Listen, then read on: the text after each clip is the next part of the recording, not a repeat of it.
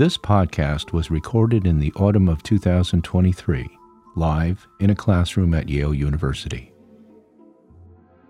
Class 16, The Second Sex. All right, rainy Monday, but I'm going to talk to you about Simone de Beauvoir today, and hopefully it is going to be uplifting. And we're going to end with a famous Polish insurrectionary slogan, which will hopefully be uplifting, which I've put on the board, za wolność wasza I nasza, nasza I wasza, and I'll get back to that in the end. So last time I talked to you about Hannah Arendt, who brings together, like the Frankfurt School, a lot of these currents that we've already read. There's Marx, there's Hegel, there's Kant, there's Husserl, there's Heidegger. All of that stuff is kind of woven together. And what I want to stay with you in particular about her attempt to understand totalitarianism is this idea of the loss of subjectivity. At the core of this kind of evil is a loss of subjectivity on the part of both victims and executioners. And even though she ends Origins of Totalitarianism with comments about radical evil, and she's later going to stop using that phrase and start using the phrase the banality of evil under the impression of the Eichmann trial in Jerusalem, there's a very important continuity there. Eichmann's greatest crime is his failure to think. And that doesn't make him better than other criminals. It makes him worse. The greatest crime is a failure to think. And it's connected to subjectivity. To be a subject, now we go back to Descartes, right? Cogito ergo sum, I think, therefore I am. To be a subject, to embrace subjectivity is to think, is to be a thinking subject. If you're not thinking, you're effectively an object. So this need that thinking is work. Thinking is work, and it involves anguish. This is what we get from Sartre. It involves making choices. It involves making choices that are not easy. It's easier to fall into bad faith, mauvaise foi, in Sartre's terms, or it's easier in Heidegger's terms to fall into das Man selbst, the they self, the conformist self, who just goes along with the crowd, who doesn't really take hold of their own authentic existence. So the burden of subjectivity is going to be with us through today. Both the crime of taking away subjectivity, but also the crime of relinquishing one's own subjectivity. And the fact that subjectivity is work, and making choices is work, and thinking is work. This is why I gave all of you my totally unsolicited suggestion that whenever you need a break from that, I can recommend indoor cycling classes in particular. There's like a whole hour, somebody else makes all the decisions, and it's really quite a safe space because the range of decisions being made is extremely circumscribed. You stand up, you sit down, you turn the lever to the right, you turn the lever to the left, but basically nothing bad is going to happen. And you can burn several hundred calories too, added bonus. Break from thinking. But the point is thinking is work, and subjectivity is work. And this is at the heart of where I want to get you with Simone de Beauvoir today, and her understanding of feminism. So one of the things that this reading of subjectivity does, and you see there are elements of this in the Frankfurt School, there are elements of this in Arendt, there's going to be particularly strong in Simone de Beauvoir. You're going to see a kind of blend of Hegel and Heidegger. You're going to see a kind of rereading of the master-slave dialectic, in particular of the phenomenology of spirit, now through an existentialist lens. And that theme will stay with us really through the rest of the course. But who was Simone de Beauvoir? She's a character I think you'll like. I think you'll enjoy becoming acquainted with her. And somebody pointed out to me that there were pages missing, 2 pages missing from one of the readings, and I have put in a request on Course Reserve for them to rescan it. So hopefully any moment now, Course Reserves will reappear. I said it was urgent and they missed 2 pages. So hopefully they will reappear with the correct scan from the memoir. Okay, so let me start, as usual, with an anecdote to get you excited about reading Simone de Beauvoir. If you guys haven't read her before, you're in for a treat. I think you're gonna like her. I think your generation will appreciate her. So years ago, let me first kind of set this up. So my mother was born in 1948, and her younger sister was born in 1951. And in those 3 years of difference, which is not that big a difference, but there's a generational shift. Because my mother was a child of the 1950s, and my aunt was a child of the 1960s, of the anti-war movement, of the hippies, of feminism, and my mother missed all that. She was a little bit too young. And so years ago, when I was kind of interested in, like when I was working on my dissertation, I was particularly interested in this lens of generations and generational change as a kind of category to look at the past. And I said to my aunt, I said, well, what did you think when you were 17 years old and your big sister, who had just turned 20, was already getting married? I mean, wasn't that terrifying? Didn't it seem to you like you were still children? Did you think, what was she doing? Who gets married this young? And my aunt said, well, no, not at all, because that was completely normal. Everybody got married then. If you didn't get married then, you were going to be an old maid soon. Well, we were all very happy. We thought that was the appropriate moment. And I said, well, you say that, but you didn't then get married 3 years later. You didn't get married until you were 30. Yeah, and that's a big difference. Like between 20 and 30, you'll see a lot will happen in your life between 20 and 30. I wish you all good things happening in your life between 20 and 30, but it's a big decade. The difference between getting married at 20 and getting married at 30 is big. And so I said, 3 years later, you didn't go and get married. You could have, but you didn't. You didn't get married until you were 30. And she said, well, in those 3 years, between the time my sister turned 20 and I turned 20, everything changed. And I said, well, what changed for you? And she said, well, we read Simone de Beauvoir. And so I preface today's lecture with that I'm going to take you through, I'm going to tell you a bit about her and a bit about her existentialist ethics, and then I'm going to spend the bulk of the lecture talking to you about The Second Sex. And this was a book that really reached out. It's the influence of it far expanded beyond philosophical circles or expanded beyond university circles.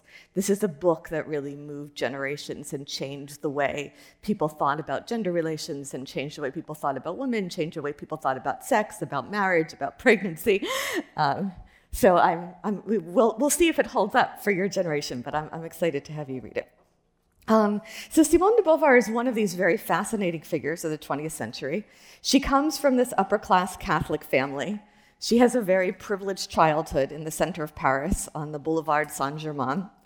Her father loses most of his money, his considerable amount of money during the First World War, and that I think quite radically changes her life because there are no more dowries to marry off the daughters. And so in one way it's a blow, and on the other hand, I think it opens up a certain space. The family gets used to living without servants. She's a very precocious child. You see that in her memoirs, how she's always thinking and always questioning, how she couldn't stand a power that adults had over her. She writes about what it meant for her to learn that there was no Santa Claus, and the self-criticism, like, how could I have been so stupid? She went to an elite Catholic school. She dreamed as a child of becoming a nun, and then as a teenager lost faith. And you'll see this come up again. And so when we talk about Edith Stein, what it means to kind of go through a religious upbringing and at a certain point when you're quite young, dramatically lose faith and a kind of shift in worldview. And she will remain throughout her life committed to atheism. But what will stay with her is this idea of transcendence. This idea of a beyond, of kind of there's a border, there's a boundary, what can we do to cross it, to get to that other side that is more? As I told you in the Sartre lecture, she meets Jean-Paul Sartre in 1929 when she's 21. They study together for this famous French exam in philosophy that very, very few women had ever taken at the time she took it. And she had this feeling that she had actually met someone who surpassed her in intensity. And she writes about him, Sartre corresponded exactly to the dream companion I had longed for since I was 15. He was the double in whom I found all my burning aspiration raised to the pitch of incandescence.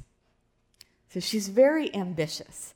She's ambitious kind of spiritually, even that kind of atheist way that like, and a kind of a very existential, can you go beyond? Can you create yourself? And she also shares with Sartre this obsession with writing, and writing as an existential question, to write or not to write being a question. And what does it mean to be a writer? The calling of the writer, what it means to put words to paper. They read each other's work. They were part of a circle of writers, philosophers, thinkers, famously Camus and and Raymond Aron and Maurice Merleau-Ponty, who I put their names on your handout, as well as Alexandre Kojève. All of their work in some sense was in dialogue. And again, this is another one of these encounters. Like if Sartre hadn't met Simone de Beauvoir, in 1929, what would have happened? Would we have gotten French existentialism? We don't know, because so much comes out of those encounters of people thinking in dialogue. You'll see when you read her a lot of influences that There's Hegel, there's Marx, there's Freud, there's Bergson, there's Husserl, there's Heidegger. In 1931, Sartre proposes marriage. As we know, she tells him not to be silly. But they remain together in an open but committed relationship, sometimes living in various ménage à trois, for the rest of their lives. And they remain in dialogue for the rest of their lives. There's a roman à clef about one of these ménage à trois called She Came to Stay. I now want to pivot a little bit and talk to you for a few minutes about Alexandre Kojève, who was one of the central philosophical influences in their circle. He's their generation. He was born in 1902. He comes to France from Moscow. He is, interestingly, one of 4 philosophers who will be decisive and critical in translating and interpreting German phenomenology into a French context, and all 4 of them are native Russian speakers. It's Lev Shestov, it's Alexandre Koyré, Alexandre Kojève, and Emmanuel Levinas, who we'll talk about in a subsequent lecture. But that's just a kind of interesting footnote. The important thing here about Kojève is that he obsessively read and reread Phenomenology of Spirit. And he had this seminar in Paris in the 1930s where they obsessively read and reread Phenomenology of Spirit. You'll see that this comes up again when we get to the 1970s in Eastern Europe. Jan Patočka has a famous seminar where they read and reread Being in Time. So Kojève has these seminars in which some of their friends are going to and talking about, and then the lectures are eventually going to be published, and you can now read them in English translation. I think the title of the book is just Introduction to Phenomenology of Spirit. I've always regretted having missed that seminar because this was clearly like the place to be. But what Kojève does is he's going to come up with a reading of Hegel heavily inflected by Heidegger. And that interpretation of Hegel in general, and in particular of the master-slave dialectic, is going to be very central to French existentialism in general and to the second sex in particular. So Kojève, following Heidegger, has this idea that the world is never completely independent of Dasein. There's not a gap between us and the world. And he's going to replace the words nature and the world with this word, like in French, le donné, which is very Husserlian influenced. Le donné is just the given. And Husserl likes to talk about givenness, Gegebenheit, that which is given. Again, like one of these ordinary words that they give this special philosophical oomph to. What is given? The given. And the given, and this idea of replacing the world with the given is a little bit of a combination of Heidegger's idea of Dasein ist immer schon in der Welt, Dasein is always already in the world, and Heisenberg's quantum physics observer principle that you can never be the fly on the wall, because in order to measure anything or analyze anything, you've got to put yourself in there, and then you've already interfered. So again, it's like there's no Archimedean point. There's no fly on the wall point. There's no point of non-interference. There's no point of non-involvement. Le donner for Kojève is always an interaction. It always involves some kind of both givenness, but also transformation, on the part of Dasein. Transformation by man of itself. So again, this is man both shapes the world and is shaped by the world. You're always in that interactive, interpenetrating paradigm. He then kind of mixes that with this idea of negation. So Le donner starts to feel like very Heideggerian. Then there's negation, which feels very Hegelian. He kind of smushes those two things together. Kojève's idea of negation is destruction overcoming in a very Aufhebung-like Hegelian sense. And it always implies a negation of the given as a transformation of the given. And man for Kojève is always negation. Man is negation of the given. So man is always overcoming and somehow negating and pushing back against that which is given to him. So it's essentially, you've got to kind of, again, put that in your head and just kind of let it be there for a while. He's blending Hegel and Heidegger. And this space of nothingness, this space for negation, is our space for creative existence. Again, without this nothingness, this is very Sartre-esque, right? Without this nothingness, we don't have any space for freedom. So for Kojève, we'll say, man is thus nicht sein. Man is not being. Man is nothing. And that nothingness is our space for freedom. Negation is freedom. It's historicity. It's individuality. It's freedom as action. I'll read you a quote here. In remembering the given, which he was and which he negated, man remains specifically determined by its concrete characteristics, while nevertheless being free from it because he has negated it. So again, you're always already thrown in, you're in a given situation, you're always interacting, and you're always pushing back. There's always a kind of space, a space of nothingness, which is your space to push back, to transform. So also everything is always moving here. Nothing is static. Again, like Dasein, man is always up to something. You're never just sitting around passively. You're always doing something. Okay. Let me now take you to this circle of people in the post-war years.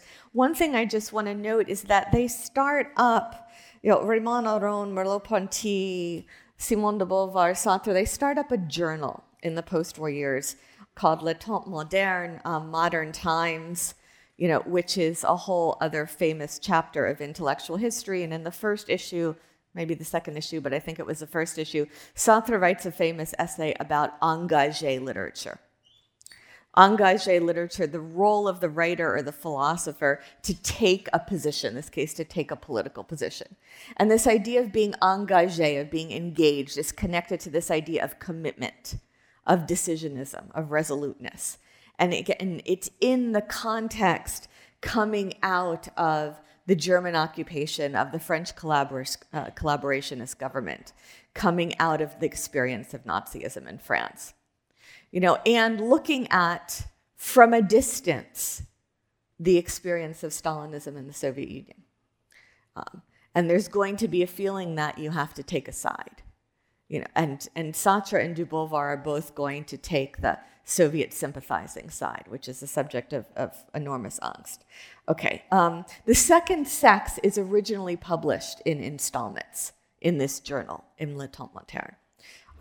Raymond Aron soon breaks with that group in protest over the journal's communist sympathies. There's also going to be a big dramatic break between Sartre and Camus over this issue as well.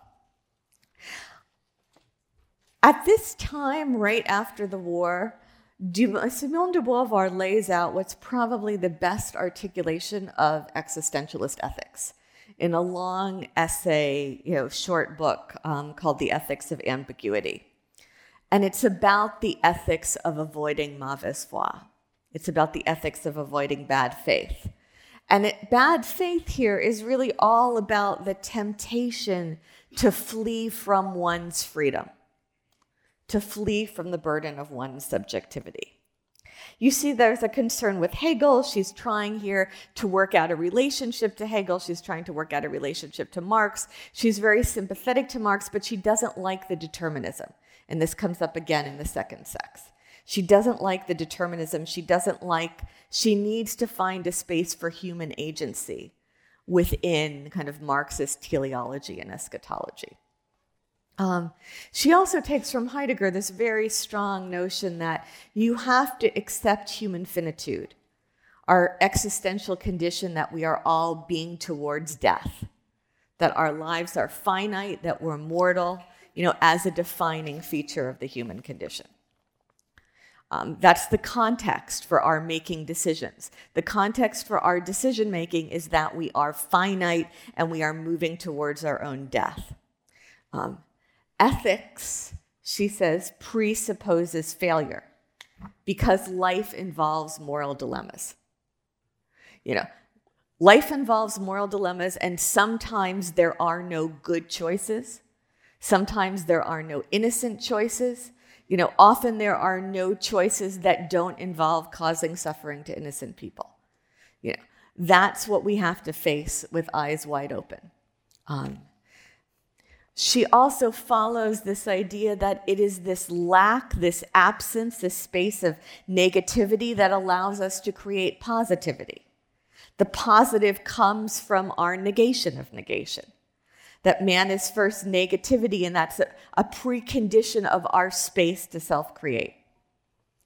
Human existence is what creates values.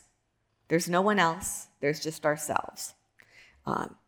And she's going to take from, her religious childhood this idea of transcendence. Can you get to the other side, some higher state? And she says what transcendence really is, or the possibility of it, is preconditioned by the acceptance of freedom in this life.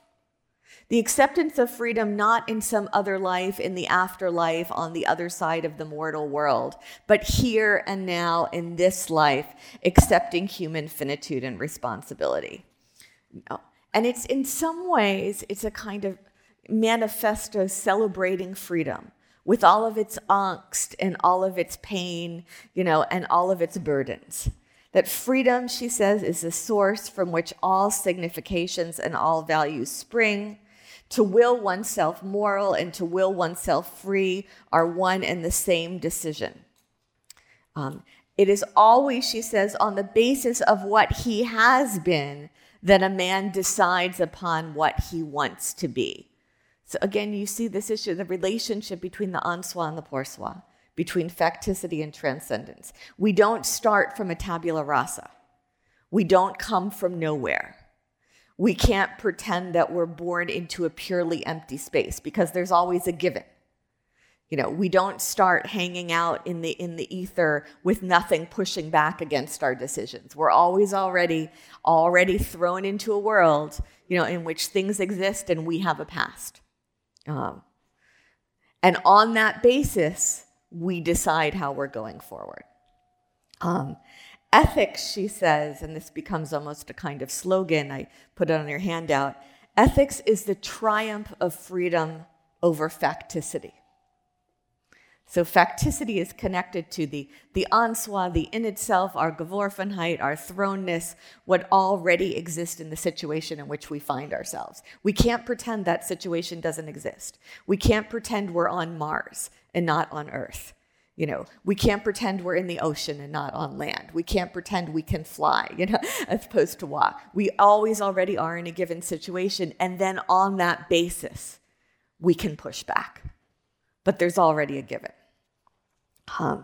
Okay, I just want to spend a minute mentioning this very long roman à clef she writes about her life with Sartre and Camus and these other characters in the immediate post-war years, which if you want to understand that intellectual history, it's a very useful novel. I think it's a little bit overwritten, but there are a lot of details. It gets a little repetitive. There's a lot of sex that gets slightly repetitive, but it does, you see immediately like which character she is, which character Sartre is, which character Camus is, but it really does lay out all the philosophical, political, existential dilemmas they're having.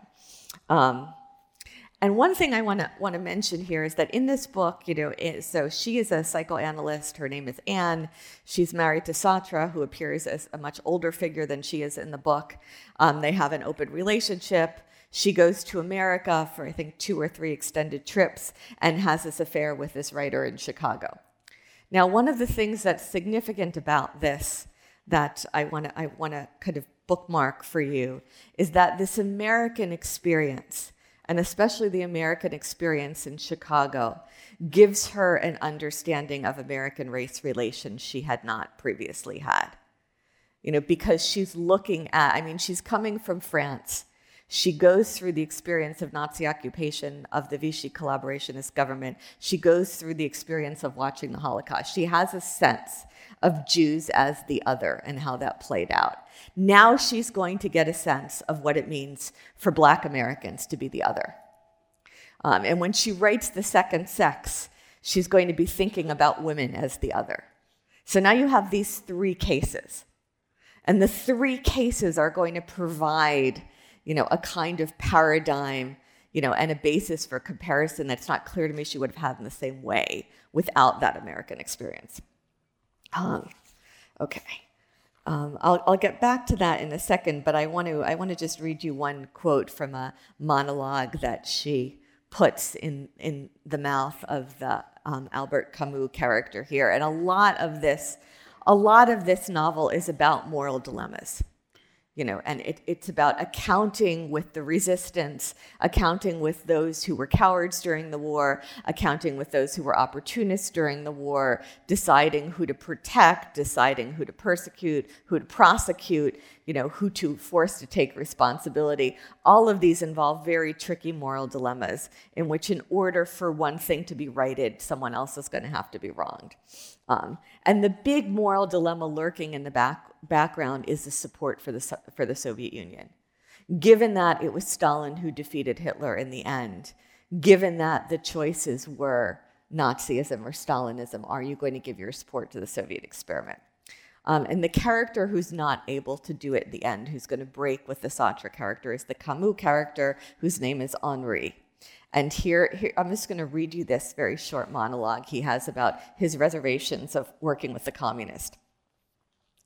What he held against them most of all was treating people as things. If you didn't believe in their right to freedom, in their judgment, in their goodwill, then individuals weren't worth bothering about. And if you do bother, you do it badly. But that particular grievance had no meaning except in France, in Europe, where people had attained a certain standard of living, a minimum of autonomy and sanity. When it came to huge masses brutalized by misery and superstition, what, after all, did treating them as men mean? They had to be fed, that's all. American domination meant the perpetual oppression and undernourishment of all the Oriental countries. Their only chance is the Soviet Union. The only chance to see humanity delivered from want, from slavery and stupidity is the Soviet Union. No effort, then, must be spared to help her. When millions of men are nothing but animals bewildered by need, humanism becomes laughable and individualism a dirty lie. Judging, deciding, discussing freely, how can anyone demand those superior rights for himself? Henri plucked a blade of grass and thoughtfully chewed it. Since in any case you can't live the way you'd really want to, why not renounce doing so completely?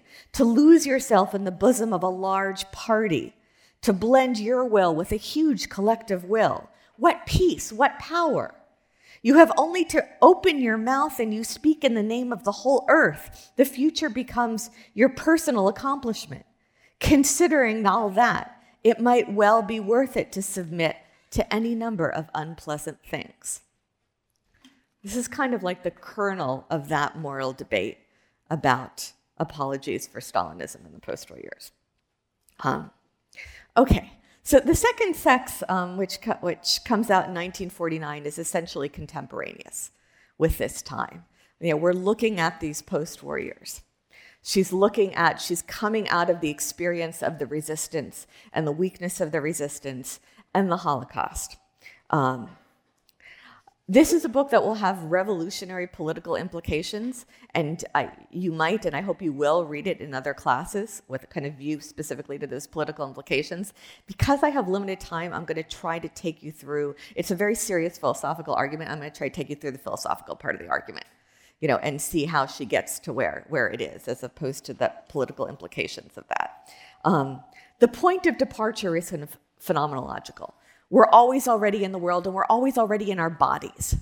The body is very important here. And there's a kind of phenomenological approach to the body and descriptions of the woman's body. And then we're going to have an existentialist critique, not of men per se. She likes men. She likes men a lot. And you see this in this book. It's not against men. It's against patriarchal domination. And she'll continually make this distinction. She doesn't want to destroy them. She's hostile to domination. She's hostile to patriarchy. She's hostile to oppressive institutions.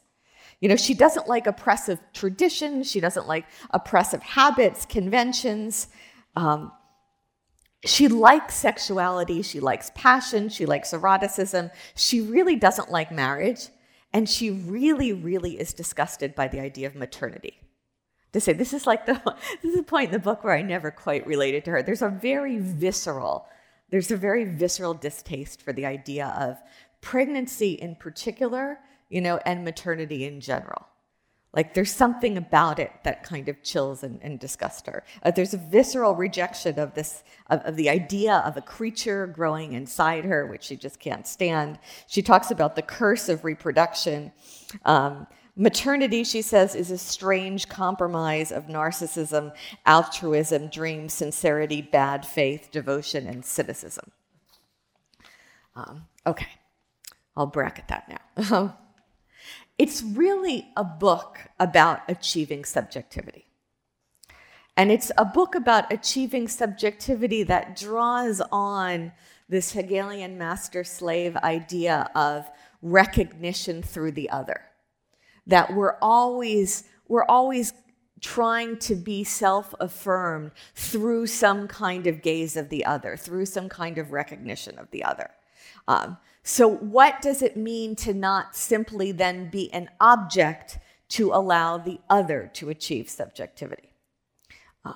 How do you achieve subjectivity, going back again to that master-slave dialectic? If the man is the master and the woman is the slave. How do you get out of that role where you're being treated as an object? And she's going to say it's women's responsibility as well, not to live in bad faith, to take responsibility for their own subjectivity and for not allowing themselves to be in the role of the object and the other. What you see she values most, what is consistent here, is her freedom. Freedom keeps coming up as the highest value, this need for freedom. Okay. So if you remember the Banat, the hippopotamus book, the most important thing is the freedom to choose. The hippopotamus has to decide for herself. But there's also the freedom to choose and the responsibility to choose. And the fact that we always make choices within a given situation. She begins with the question, what is a woman?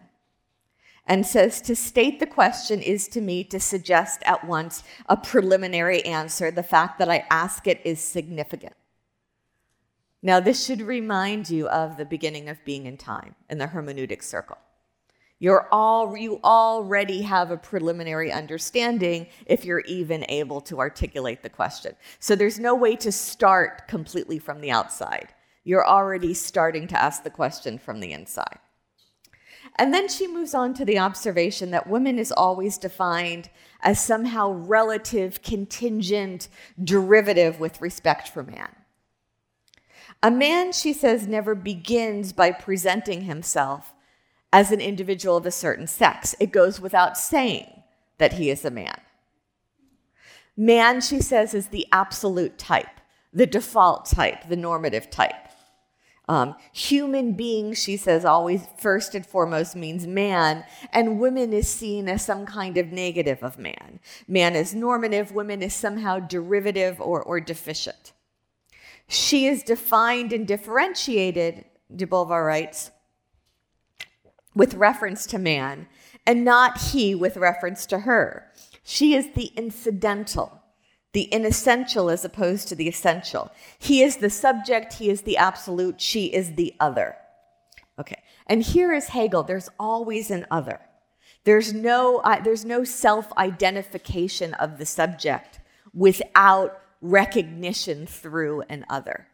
The master always needs to be recognized by the slave. The category of the other, she says, is as primordial as consciousness itself. Otherness is a fundamental category of human thought.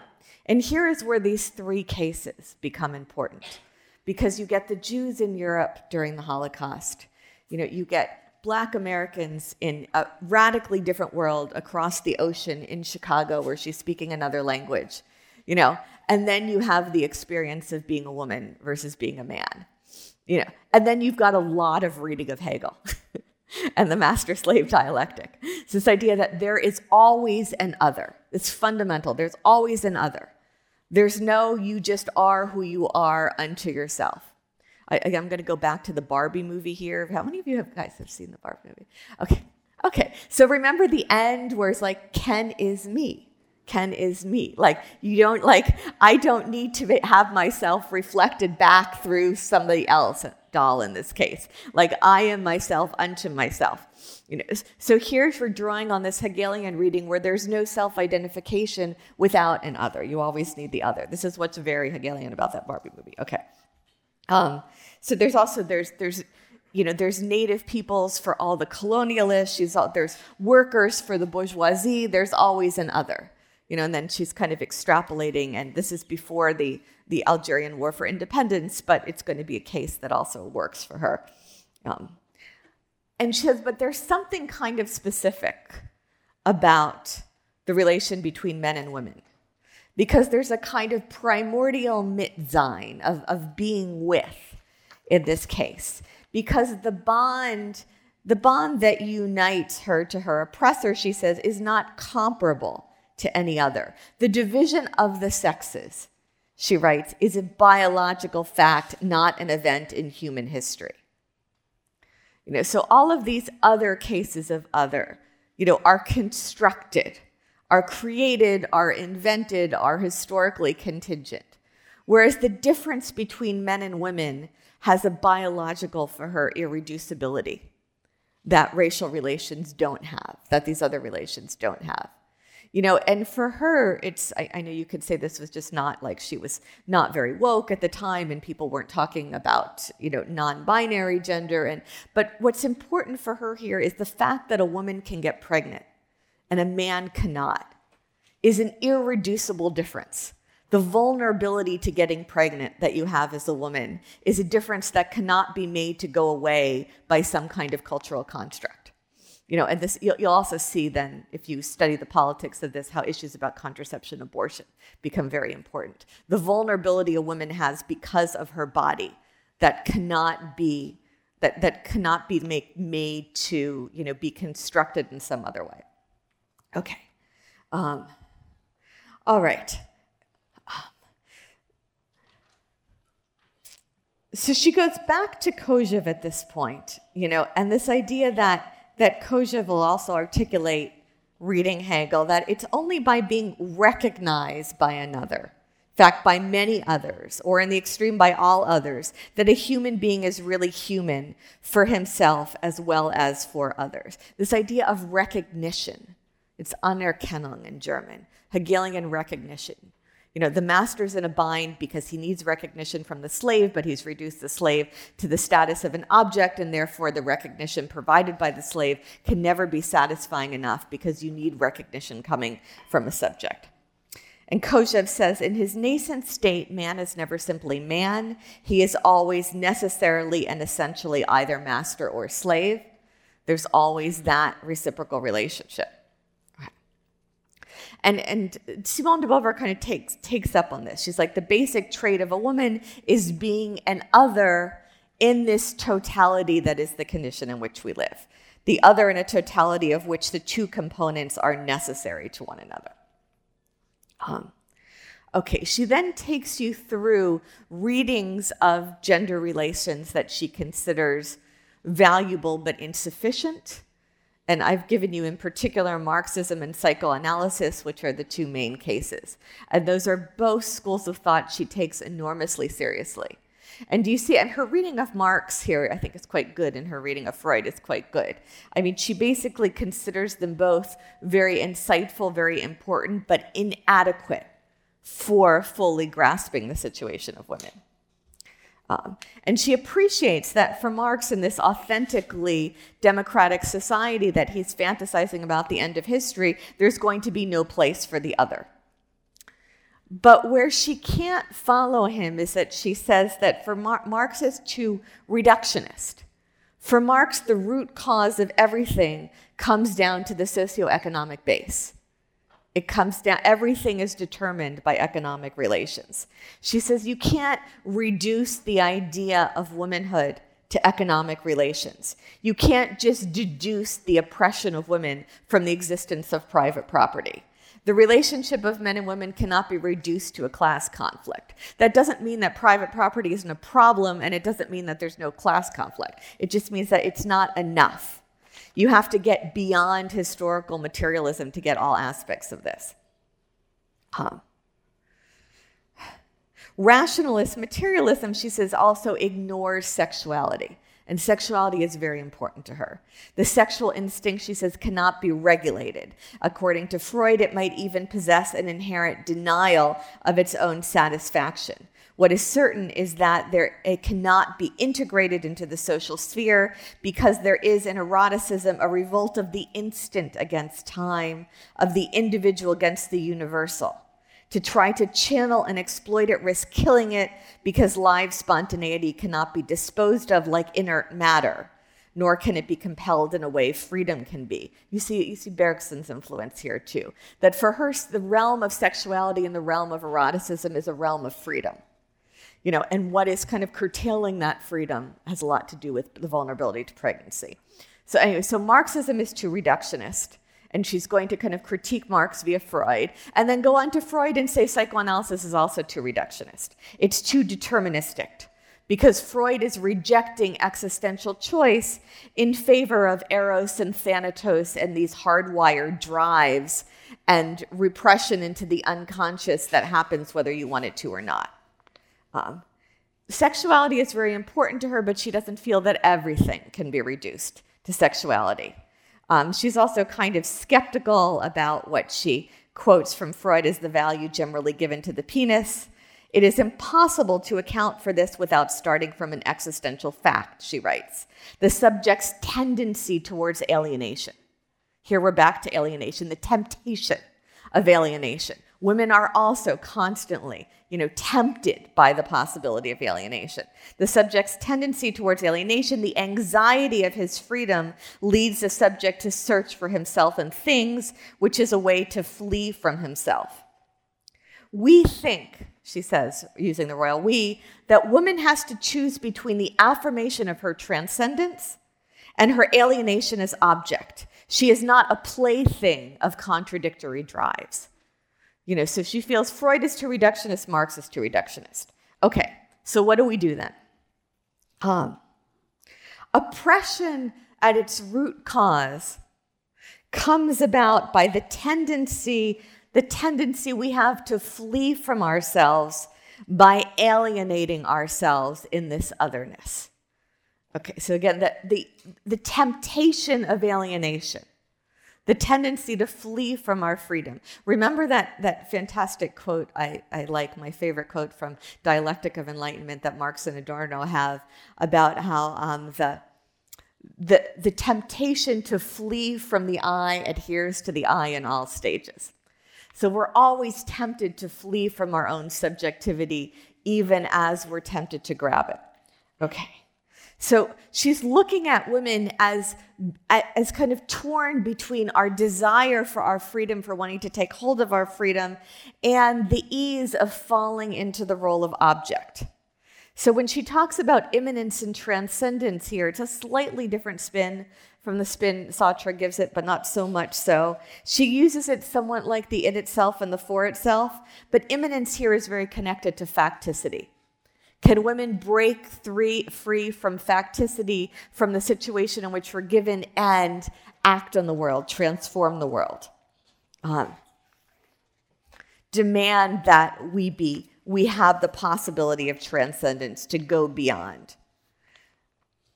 Remaining the object, and this is really like the crux of her argument and the self-criticism kind of on behalf of women, is the temptation. It's the temptation of inauthenticity. It's the temptation to flee from the burden of responsibility.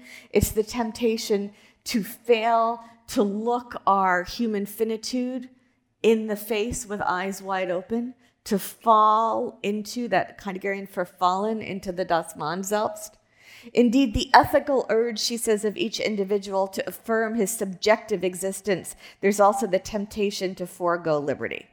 And so she's accusing women here of often living in bad faith, of failing to take responsibility to demand their freedom and their transcendence. If women, she says, seems to be the inessential, which never becomes the essential, it is because she herself fails to bring about this change. She doesn't believe that equality needs to mean sameness. She doesn't believe that equality needs to mean the abolition of the spontaneity of eroticism and the spontaneity of sexuality. She doesn't believe that it needs to erase differences between men and women. She believes that desire is a good thing and that reciprocity is possible. And she's going to make the argument, and this is where I kind of want to take you at the end, if I can get you this far in my next 2 minutes, that women, by being in this object-like state, are basically imprisoning men as well. The woman, she says, confined to innocence, tries to keep man in this prison as well. All oppression, she writes, creates a state of war. Today, the combat is taking another form. Instead of wanting to put man in prison, woman is trying to escape from it. She no longer seeks to drag him into the realms of innocence, but tries to emerge in the light of transcendence. A man, she says, is so consumed by the concern to appear male, important, superior. He play acts so that others will play act with him. He's aggressive and nervous. He's hostile to women because he's afraid of them. And he's afraid of them because he's afraid of the character with whom he's assimilated. What time and energy he wastes in getting rid of, idealizing, transposing his complexes, seducing women, fearing women. He would be liberated, she says, with their liberation. Man would be liberated with the liberation of women. But this is exactly what he fears. Because people fear taking a hold of their own subjectivity, the temptation to flee from subjectivity. And so this book, it doesn't end with Hegelian reconciliation, but it does end much more optimistically with the possibility, not the inevitability of a kind of teleological reconciliation, but the possibility, if we take hold of our subjectivity and demand it, and demand that right to transcendence, of a kind of reciprocal freedom and a reciprocal subjectivity. Of free, autonomous subjects reciprocally and with desire acknowledging one another. If when the slavery of half of humanity is abolished, and with it the whole hypocritical system it implies, then the division of humanity will be able to reveal its authentic meaning. Okay. Let me end with the most important thing for her is the question of freedom.